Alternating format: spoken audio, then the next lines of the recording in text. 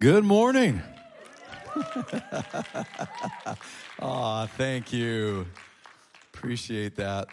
I was doing a missions trip a number of years ago. Ryan went with me. We were in Cuba, and his ethnicity background of being Dutchness and his blonde hair and his skin that hates the sun.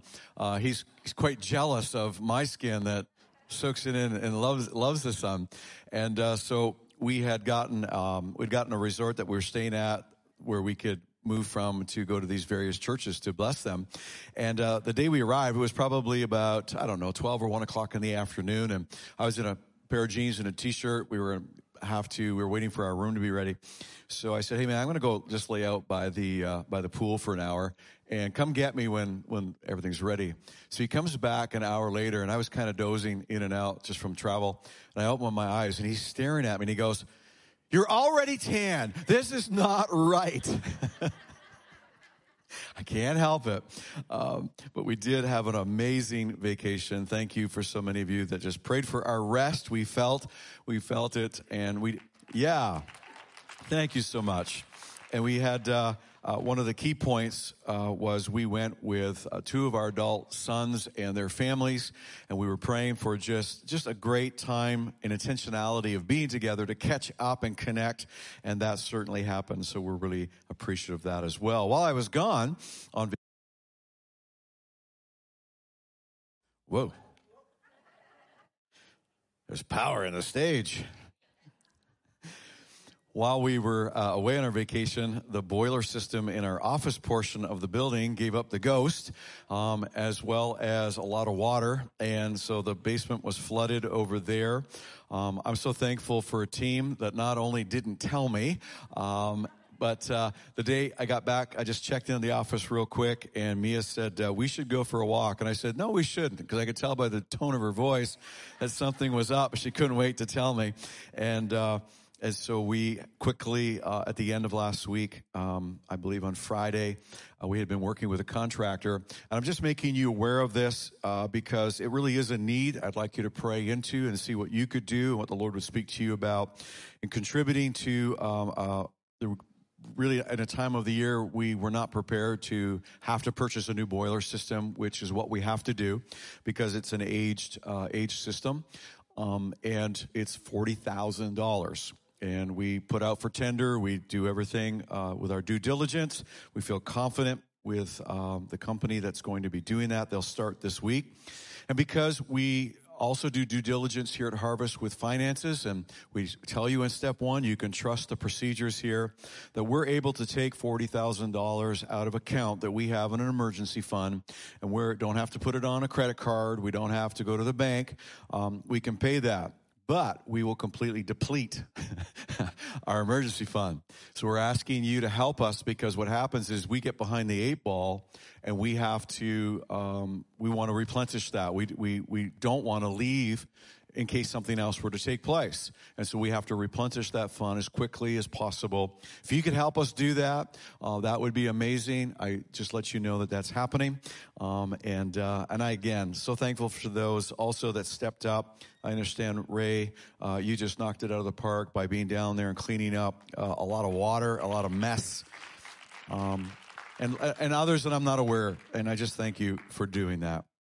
All right, today we're jumping into more of a teaching format. You have some notes, and I want to unpack relationship killers is really what I wanted to talk to you about. And so before I left, I said we need to talk about relationship and faith community. We talk about our community of faith and how important that is, but it's something that doesn't exist on planet Earth outside of the church because of the supernatural aspects of something that there's a Greek word that we looked at called koinonia in part 1.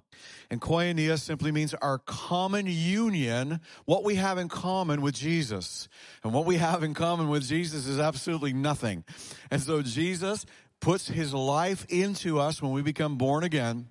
And we have in common his life, not a piece of his life. We have all of Jesus in us. And therefore, with each other, what we have in common is that life of Jesus himself. And when that life is shared, at the connection points of relationship. The house, which is built by living stones, the church is not a building. It's a community of people. And in a local church, what makes it grow, we have spiritual growth, is not by the amount of Bible studies we have, although that's important. It is actually the koinonia, the exchange of life, the life, whether we're praying for one another, we're walking through difficulty with one another, we're rejoicing with one another. We could list all the one another's of the New Testament. As we practice those, the house gets strong. It grows. Say strong. We looked at that is the plan of God in these last days, is to raise up a strong house, a strong local church that the nations would flow to. And many people are praying for revival. They're praying for an outpouring of God's Spirit. And those things are necessary for the world to see the glory of God and be attracted to it. But Jesus said the ultimate attraction that will raise visibility of the house of God is unity and relationships. Jesus said they will know you by your love. So, having unpacked that, what we're jumping in today is something that we want to look at all the things that can come against that, and we want to protect our community of faith from the things that can destroy koinonia, because in the first century church, they devoted themselves to it. Say devoted. All right. Well, gossip is one of those things that we kind of inherently know is wrong. You use the word, that person's a gossip, or, we shouldn't gossip. And we have that sense that it's wrong, but what is it really? And why does it kill koinonia? And why would we want to gossip-proof our community of faith here called Harvest? Father, we just ask this morning that you would help us understand. You would challenge us with the Word of God today. And Lord, you would just alert us to the foxes, the analogy in the Old Testament, the foxes that ruin the grape, the vineyard.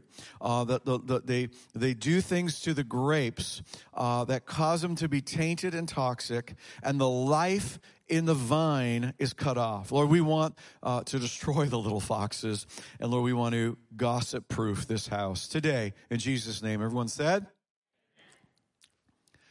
Well, it's interesting. We're going to find gossip in the very beginning of the Bible. Look at this verse from Genesis chapter 3. Now, the serpent, which is at this point, as it's on we're looking at the creation story, Satan takes the form of a snake. And the Bible says he's more crafty, or he's more manipulative. He's more evil than any of the wild animals the Lord had made. And so he's talking to Eve, and he said, did God really say you must not eat from any tree in the garden? If you know the story, God said you can eat of any tree of the garden, but there's one tree that represents the knowledge of good and evil, and that knowledge they were not to have. Only God possessed the knowledge of good and evil. Adam and Eve were to live in the tree of life, in the life of God. Good starting point, because that's where we live as a community of Christ followers. But he begins to question that. The woman said to the serpent, we may eat fruit from the trees in the garden, but God did say, you must not eat the fruit of the tree that's in the middle of the garden. You must not touch it, or you will die. And Satan says, you won't die. And he goes on to perpetuate a slanderous lie about God, that really God was trying to posture himself and manipulate and try to get one over humankind. And if they would choose this other way of being like God, if they would just choose this other way, they could have God attributes without the life of God. Well, what we just read is our first recorded gossip session between Eve and Satan. Two people talking about a third person behind their back. Two people talking about the third person. Now, I know some of you are so smart in doctrine, and you haven't even taken my class yet that starts this week. And you know that God is omnipresent everywhere. So technically, it wasn't behind his back. He was listening. But for the sake of understanding this today, yes, we have two people talking, God not present to be a part of the conversation. And in this case, Satan is misrepresenting God. He's talking about God behind God's back in a way that gives Eve a false understanding about what God intended and what God said, and that's called slander. Say slander. The action or crime of making a false spoken statement damaging to a person's reputation. When we gossip, we are using the power that God gave us with words. And we know from the scripture that the tongue has the power, literally, of life, and it has the power of death. It has the power to build up. It has the power to tear down. And so the God capacity given to us in our words, and that's why words become so important in the scriptures. In fact, the Bible says we will be judged by every, even idle word, even filler words that we have spoken. So gossip is not just breaking a rule. Gossip isn't just, oh, you did a bad thing. You gossiped. Oh, I slipped. Made a little sin here. I did a gossip. Gossip is way more than that. It is using our God-given power with words to destroy another person. It's actually propagating the work of Satan, as we saw this very first instance in Genesis as he slanders God. When we talk about somebody else behind their back, and we'll look at what the content of gossip is as we follow up and I unpack this, but the beginning of it, I just want you to see, it's bad. It's bad because it has a power to destroy, to kill, to rob, using words, and it's actually entering into the work of Satan. Say bad. Gossip's bad. The contents of gossip. So, well, how do I know if I'm gossiping? How do I know if I've heard gossip? We're going to look at these kind of areas that we can kind of classify that these things make up what we would call gossip. Lies, shameful truth, and bad news. Lies, shameful truth, and bad news. What do I mean by a lie? Just an untruth. The Bible says a false witness will not go unpunished. So the scriptures take very seriously when we speak a lie about another person, we give a false testimony, or we tell an untruth about another person. They will not go unpunished, nor will a liar escape. You say, well, Pastor, I was just telling him, it came from a reliable source. How many of us have said that? Just we're going to be light today. You're going to be challenged, but this is where I also want to keep it light because we've all done it. So everybody put up their hand. I came from a reliable source. Only to find out it wasn't true. When I was in Brockville as a youth pastor a number of years ago, a story happened to me that changed my life forever. And from time to time, when I have an opportunity to share it like I am this morning, I share this story. And the story goes that as I was a youth pastor over a number of young people, there was one young man whose parents were in leadership in the church, and he just was completely disinterested in what we were doing in our youth meetings. He sat at the very back.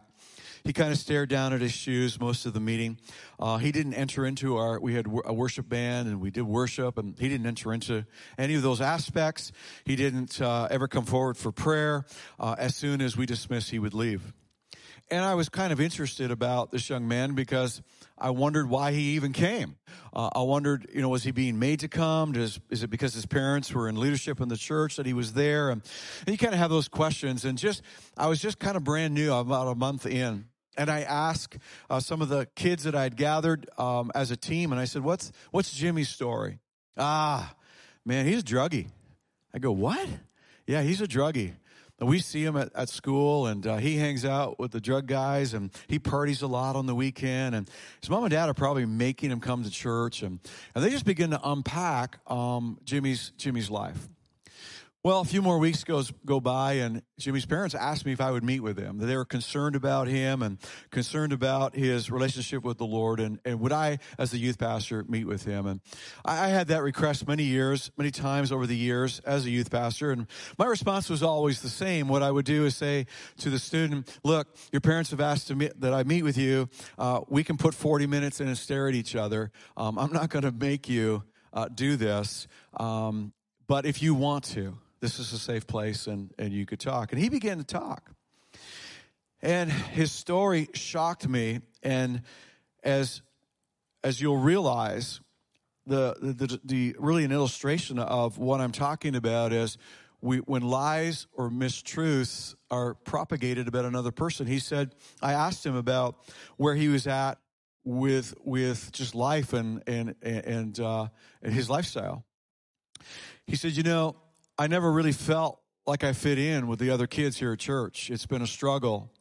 It was a struggle because his parents were in leadership, and he just had a personality that he wasn't outgoing, never really felt accepted. He wouldn't be the one to break in, and there were other kids that felt more comfortable. He was a part of a group that had grown up. They had gone to nursery together. They had gone to a kids' church together, and he just never really felt like he fit in.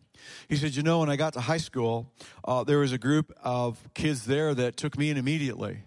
And they really showed interest. And they were guys that were doing drugs and partying. And he said, but I knew that was wrong. I didn't want to enter into that lifestyle, but I was really enjoying the camaraderie and the friendship that I was feeling really for the first time in my life. And he said, as I was beginning to enjoy these friendships, the other kids in the youth group just assumed that I was partying and I was smoking up. And probably I shouldn't have been hanging out with those guys, but they were the only guys showing me any attention. So honestly, they were my group. They were my clan. And he said, as the stories continued to propagate, and I was hearing it from other people that all of the kids at church said I was a druggie and a partier, I just figured, well, if they think it's already true, what have I got to lose? I might as well make it true. I might as well live according to what they've said. I remember choking back the tears as I listened to a story of a young man's life that was really being destroyed by another group of people who were perpetuating lies about him behind his back because they assumed from a reliable source that it was true.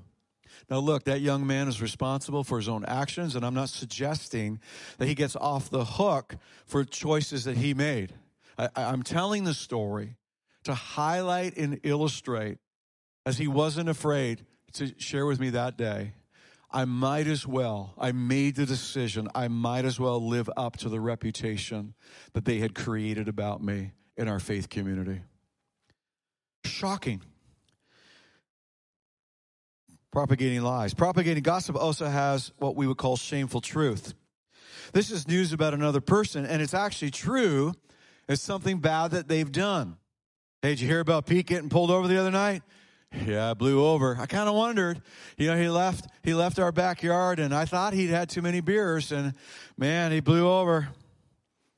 Is it true? Yeah, it was true. It might even show up in the newspaper.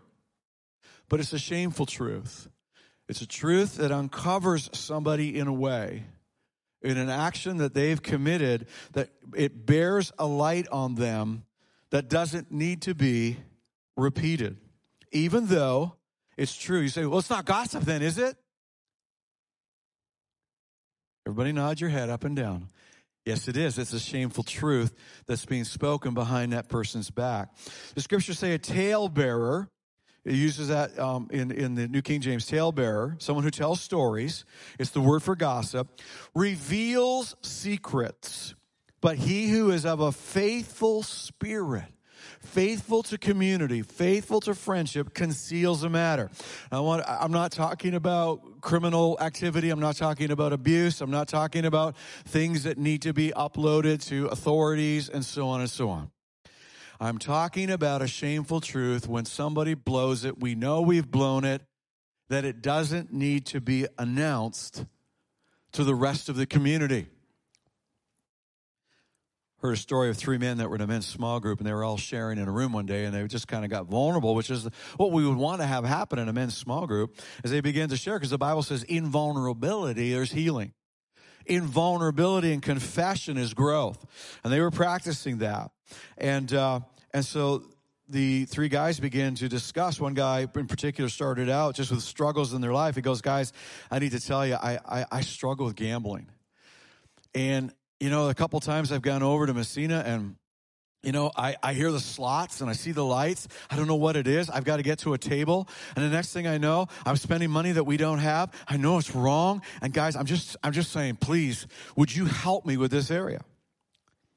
The second guy says, guys, I need to be honest. I struggle with internet porn. I get down to one site and it leads to the next site. And before I know it, I'm in trouble. Would you guys, I just want you to know about that, and can we discuss a way that we could have some accountability? And the third guy's sitting there really quiet, and he's not saying anything, and they encourage him to say something, or at least, if you're comfortable in sharing. He goes, guys, I love to gossip, but I can't wait to get out of this room.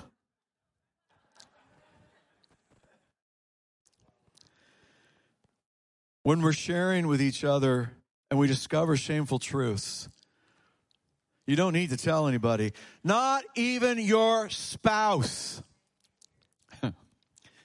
Oh, me and my wife, we talk about everything. I don't hide anything from her. Or you're gossiping. I want to show you how you're doing that and the mechanism of when shameful truth, we talked about lies and how it can destroy because it creates a story that doesn't exist. It's a false testimony. The Bible takes it very seriously. It's very destructive. It's demonic. Sharing of shameful truths when people have an indiscretion or they've done something, and we're instead to cover one another and to create a community in such a way. We're not ignoring sin. We're not saying, well, that's okay. We're saying that people need places of safety where shame can come off and the consequences of a shameful action can be dealt with in privacy. It can be concealed. Say concealed. So you go home and you tell your wife, yeah, no, how'd the men's meeting go? Really great. Did you know that, I'm trying to pick names of people that aren't here because protect the innocent, but this is a made-up story, and so we'll just say Jimmy again. And so, yeah, and the wife's saying, well, you can tell me. Why aren't you telling me? Well, honey, it's just private stuff between us guys. Oh, sure, private stuff. You're withholding. And I don't care how much that you break. She puts the pressure on because she wants to gossip. And so puts the pressure on and he goes, well, Jimmy's been watching internet porn. What? Does Susie know? And honey, I don't know if Susie knows. We didn't, and the shameful truth just starts to unpack. And what it does is my wife now has information that she hasn't got the context of the story for. Judge Judy doesn't allow this. She says it's hearsay. You can't tell me what somebody else said. It's not even allowed in a court of law because of how it will paint a picture without the context of the person who's sharing it out of their heart. When you do not have the context of someone's heart explaining a shameful truth, you do not share it. It does not get revealed.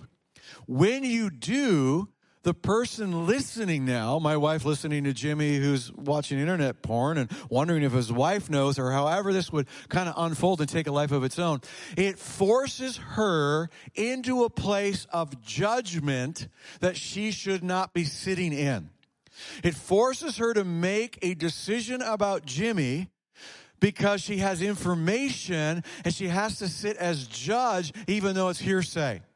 Because she doesn't have the grace to carry the information about Jimmy the way I do, because Jimmy and I did this in vulnerability in a faith community setting where koinonia was happening.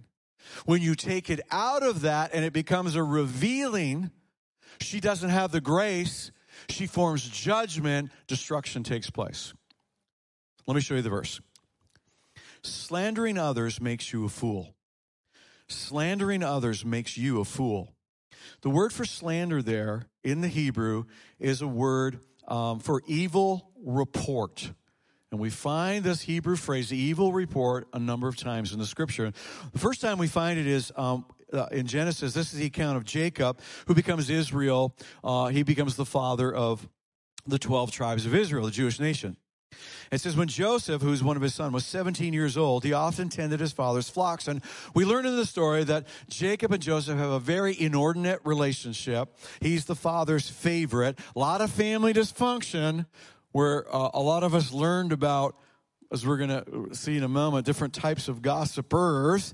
And the whole family knows about everything. He worked for his half-brothers, the sons of his father's wife. But Joseph reported to his father some of the bad things, not all of them, but some of the bad things his brothers were doing. He was bringing, in other translations, he was giving his father a bad report or an evil report. It's true,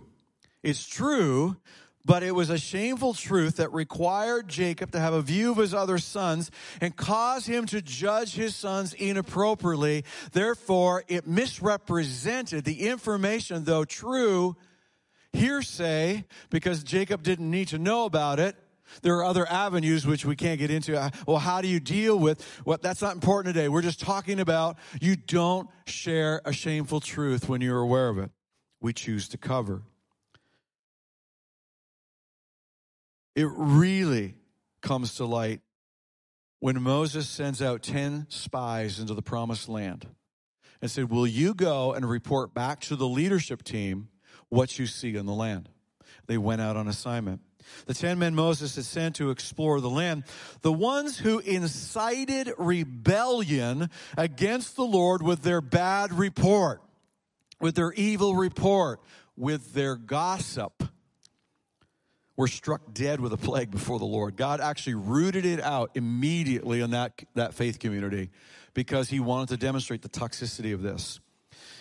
Their report about what they saw in the land was true, but it had two huge issues.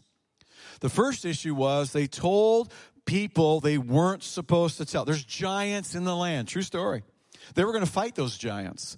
They were going to have to step up in faith and deal with those giants. They were not told to tell the general congregation about what we could say shameful truth, or what there was about this land that was difficult. They were not supposed to tell the common person, but because they didn't have the grace to carry that information. They were to go to the leadership and say, we saw giants in the land. They told the wrong party. Say wrong party. It became an evil report. It became an evil report at that moment. Second of all, it was wrong because they put a spin on it because of their own fear, and that fear, it went like wildfire amongst the people, and it cost God's people 40 years of advancement because they gave an evil report. Power of the tongue. Destroyed that faith community from taking the promised land. Do you know there's a lot of churches that are not taking their regions and not taking promised land because they're not growing in koinonia, because gossip tears, and they're just constantly tearing down? We're not one of those churches. But we have to stand on guard. Is this work? Is this okay today?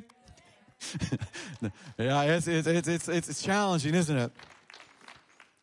Gossip is bad. It leads to lies, shameful truth. And the last one, which may surprise you, bad news. Sharing bad news. Oh, did you hear about so-and-so's kids? They got married there a couple years ago. Yeah, I heard they're splitting up. And they are. And people are aware of it. But we're just perpetuating the bad news and talking about it a lot. How about so-and-so's son? Heard he got arrested. Pete and Sally, man, after COVID, never recovered from the business. Losing the house. It's sad, isn't it? Isn't that sad they're losing the house? The propagating of bad news with just bad news. David shares with us in the Psalms, he says, but my enemies say nothing but evil about me. How soon will he die and be forgotten, they ask. The context of this is David has an illness, and he's not sure how bad it is. He's waiting. Today's equivalent of he's waiting his 2-month period to get into an oncologist and find out how bad it is. And literally he's in his sick bed, and he says, my enemies are saying nothing but the bad about what's going on. Then we find out that they're not enemies at all. They visit me as if they were my friends. What's interesting is, and I don't have time, just take my word that we could go to other portions of Scripture where this is actually happening. He's recording it in the Psalms, but in his life history books of the other books, we find out these are his family and closest friends that he's talking about. He says, they act like they're my friends, but all the while they gather gossip. And when they leave, they spread it everywhere. All who hate me whisper about me, imagining the worst. He has some fatal disease. I think he's 4th stage. I think he's going to die. If he doesn't get a miracle, he's going to die. He'll never get out of that bed. It's so important for us because we're people of faith. And nothing kills faith in a faith community where koinonia should begin to stir us to believe for healing and to believe for bad news to be reversed into good news, because we serve a God of good news. We serve a God of the miraculous. We serve a God who can heal today. Somebody say.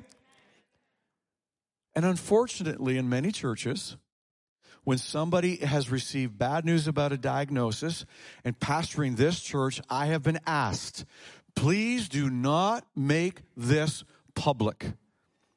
And I'll say, why? Don't you want people praying for you? We will hand choose those who will pray for us. There are people who do not have the grace to understand that we need a miracle. We do not need the bad news of our diagnosis propagated and talked about, because what people tend to do is do the same thing school teachers do. Every day, our kids come home and the forecast is 5 centimeters of snow, and the teachers have told them all it's 50, and tomorrow's going to be a snow day. And it isn't, because they've propagated bad news to the point that it gets worse and worse and worse and worse. And that's human fallen nature. That is not the redeemed person in a faith community. So do we ignore bad information? No, we don't ignore it, but we don't propagate it and talk about it unless we are the people on the inside closest to, and we're the ones speaking faith. We're the ones speaking scripture. We're not off the side going, did you hear about me? I don't know. They might die without a miracle, you know? And David said, I need people around me right now that are my friends and family. So this morning, as we got as far as it's bad, there's lies, there's shameful truth, and there's bad news. Whew, Pastor, I'm so glad. I'm glad you're unpacking that today, Pastor, because, man, I don't do it. I just don't get all up in people's business. I don't get involved in the gossip, Pastor. I just need you to know, I don't get involved in the gossip. I've heard that over the years so many times, and I just want to explode and go, but you are aware of it, aren't you? You are listening to it. Did you know it's not gossip until it's listened to or read on somebody's social media post? And gossip is not just the speaking of it, it is the listening. Wrongdoers eagerly listen to gossip. Liars pay close attention to the slander. The Message version says, evil people relish malicious conversations. The ears of liars itch for dirty gossip. We all do it, whether we speak it or we listen to it. We've done it. All guilty as charged. All put up your hand, go, yeah. So why do we do it if it's so bad, so destructive, so awful? And today to just say, stop gossiping isn't going to work. And so just in the few moments I have left, let me answer the question why we do this. It reveals the heart condition, and we want to heal each of our heart. Without the healing of our own fallen nature and heart condition, this doesn't stop. And so we'll take personal stock today. The words of a gossip are like choice morsels. They go down to the inmost parts. The Message says, listening to gossip is like eating cheap candy. Do you really want junk like that in your belly? You know, our moms and dads used to always say to us, don't eat that snack before dinner. You'll ruin your appetite for supper, right? And how many of us as adults, it's an hour before dinner, we're starving, we can't wait, there's a bag of chips, we crack it open, we're eating, and the next thing you know, you're feeling like, I sure wish I hadn't done, and then you don't eat your supper. I wish I'd listened to mom and dad. But it's choice morsels. The chips taste so good going, but they don't feed anything. It's garbage in the belly. And so the choice morsels of gossip are feeding something in you and something in me. It can be all different things that it's feeding. And we're going to look at 5, and I'll do this quickly, and we'll this teaching session of gossip, we can put a bit of a bow on it. But you'll have a complete picture when I'm done this morning to help us gossip-proof this house. There are 5 heart conditions that the choice morsels will feed. And you need to decide, what is it feeding in me? What do I want to starve in my life so that I will not enter into gossip and gossip-proofing our community? The first one is The spy. Say the spy. Yeah, the spy.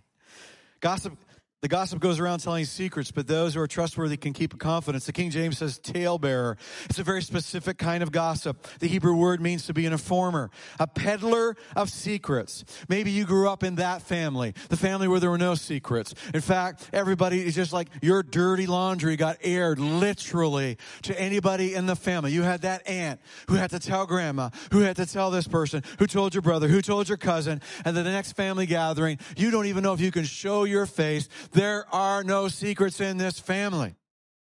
And there are natural families like that, unfortunately. Here's the kicker, that in a lot of those situations, it's like a contest. Who will know first? Who gets the juicy information first? Oh, I knew. And so when you're having the family gathering, well, I knew that before you knew that. And then you start comparing the timelines. And you find the winner. You did? How did you? They told you before they told me? All the while in the context of gossip. What is it feeding this context? The spy, and we've had spies, at Harvest over the years, and the spy will typically say to me, Pastor, I don't know why people come and tell me everything. I just find myself having conversations, and they're telling me everything about their lives and their situations, and I just don't know why I know so much about what's going on. And I'm usually kind, and I smile, and I want to go, because you're a spy, and you elicit information. You are cunning. You ask questions, and you know how to ask the questions to get information, and then you get the information, whether they said it, or there was their body language, and you are a skilled interrogator. You don't even have to use bamboo. You just charm the information right out of them. And if I were to ask the person who the spy has interacted with, they typically will answer, it was the weirdest thing. I told them way more information than I would tell my closest person. I don't understand how they got that information out of me. Because they're a spy. And their heart condition is it's a control issue. Because information is power. Say it with me. Information is power. And in communities or in a workplace, we want to have information. How do you know if you suffer from the spy and that there's control issues going on in your heart, that the choice morsels of gossip feed that and keep that perpetuated and going in your life? Well, this would be one indicator, would be that at work or here at church maybe, that there's been a miscommunication, which we try to communicate the very best we can at all the different levels, dream team, and we have all different levels of people who are in leadership and responsible, and they need information. But once in a while, things will happen, or at work, I know this happens in every organization, that you have to move quickly, and there's a miscommunication. And you find out you weren't communicated to. And here's the spy or the control person's response. I don't know what's going on in that place anymore. Man, I've been going to that place my whole life. I've been working here for 10 years, and I don't know what's going on. Do you know what's going on? I don't know what's going on. They don't tell me nothing. Boy, and this angst starts to come out that a miscommunication elicits and triggers this response of you don't feel like you're on the inside. That's really what's happening. You're not in the position of control. Somebody else got information that you didn't get that you think you should have. And rightfully, you probably should have it. But it's the reaction I'm pointing to. Is this real? Are we doing okay? Is this real stuff? All right. And so because you need to be on the inside, what you force relationally is pushing other people to the outside.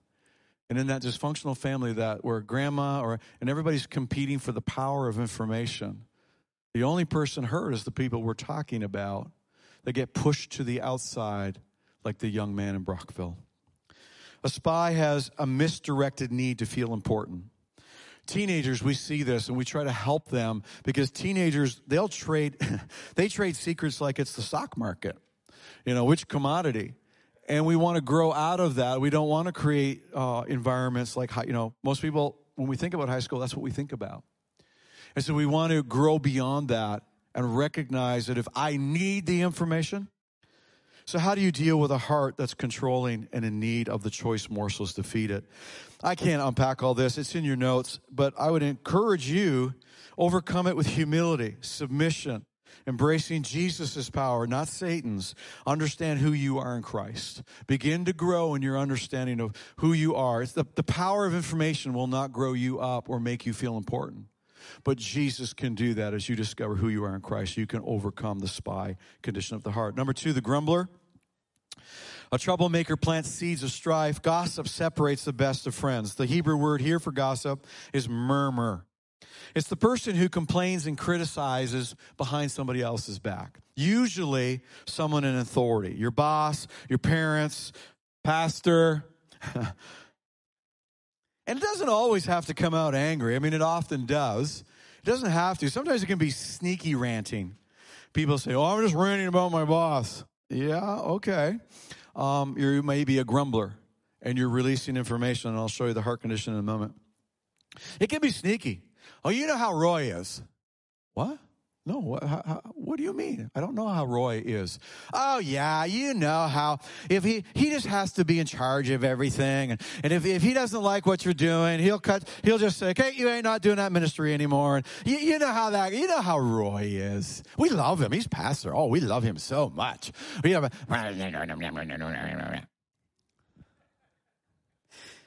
And this complaining usually about people over us is rooted in jealousy. The person we're complaining against, or we have something, has something that we perceive we want. And worse, we deserve what they have, but we didn't get it because we got a bad hand of cards. Excuse me. Remember, it's a tasty morsel. Grumbling gossip feels so good because as we're complaining, we're actually justifying our position that I deserve to be in charge. I deserve to have a say. I deserve my direct report. I work way harder than he works. Why does he get more money? I deserve vacation time and money. It feels good. Choice morsels. Worship team, you can come up. We're going to finish this up. I appreciate your patience. Today's a large topic over how do I deal with a jealous heart, overcome with learning contentment, thanksgiving, and gratitude. I love what Ryan said today. If you can't say anything, say thank you. The backstabber, this is a person who is in personal pain in their life. They've never resolved personal pain.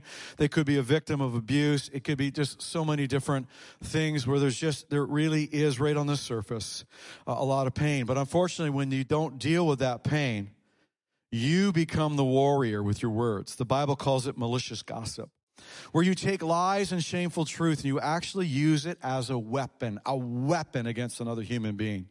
It comes out of a heart that's full of revenge, anger, hate, unforgiveness, retaliation. And I would say if you was, Pastor, I have that, I don't know how to deal with it. I would recommend you seek professional assistance immediately to get your heart healed so that God can use you to bless and to forgive and to get into the position where you could do that. The chameleon is the person who just listens a lot, doesn't want to rock the boat. They are afraid that people will have an opinion about them if they say, oh, no, that's not true about so-and-so. They don't step up to it. The fear of man will prove to be a snare, but whoever trusts the Lord will be kept safe. And that your particular heart condition is you're not secure enough to challenge somebody else. Their opinion of you paralyzes you in life. The last one, the busybody. Do we have the picture?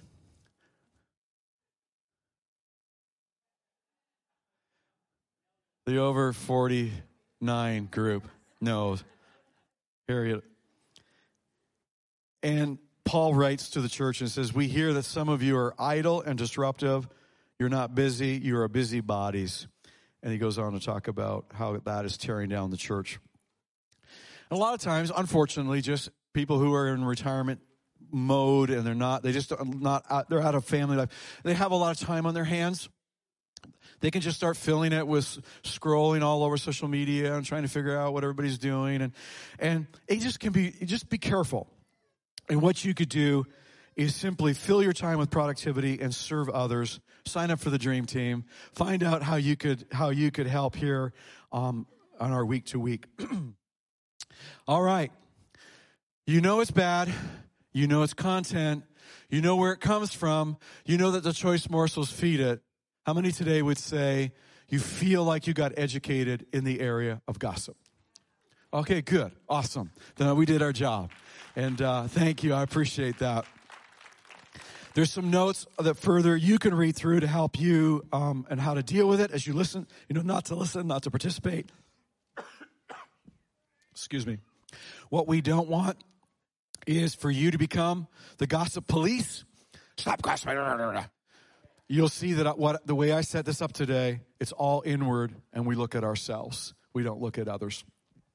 With every head bowed and every eye closed today, Holy Spirit, I would just ask that we would see the importance of gossip-proofing this house. Lord, we've all done it. We all do it. We've all listened to it. But today, Lord, there would be a beginning and a reminder to watch our mouths, watch our words. Lord, specifically, I want to pray for that person that may be identified, where the choice morsels have been feeding them. And in this room and online today, you would just take personal responsibility to say, I got to get my heart healed. Because a broken heart, an unhealed heart just perpetuates hurting to other people. Hurt people hurt. Lord, that we would all take responsibility to discover what are the choice morsels feeding in my life. At the end of every service, and I know we've gone longer than we normally do, but at the end of every service, I ask the question, are you here today and you've never invited Jesus, the life of Jesus, to come into your heart? If that's you today, I want to just ask you to think about this very simple prayer that would go something like this. Lord Jesus, I need a Savior. I realize I'm a sinner. Today I know you forgive my sin. I ask that you would do that. Come into my life. I want to be born again. If you prayed a prayer just in your heart, and you can do that right now, or if you just did it with me, we believe you are born again.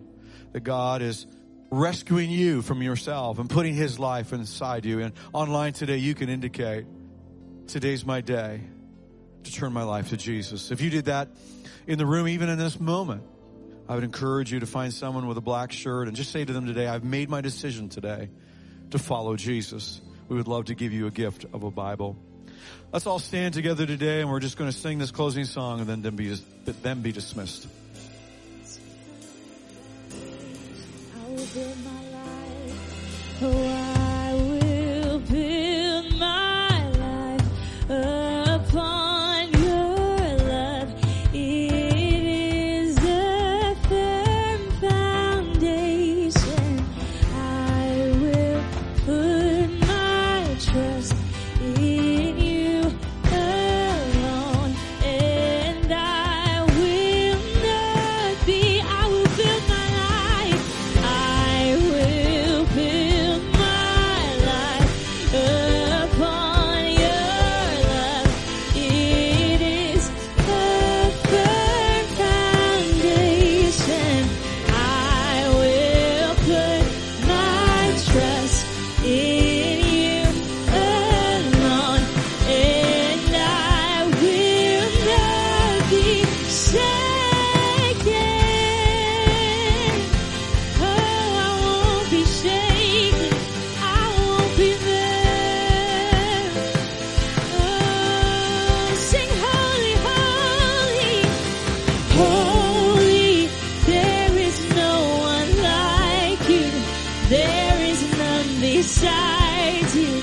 Open up my eyes in wonder and show me who you are, and fill me with your heart and lead me in your love to those around me. I'm sure we've all been challenged this morning. How many have been challenged? We find ourselves in those situations that we don't mean to, and yet we find ourselves there. I just want to pray for each of you this morning as we leave. You know that we will be challenged this week before we speak to think. And that's hard sometimes for all of us. Father, I just thank you this morning, God, for timely words, God, that just challenge us inwardly, God.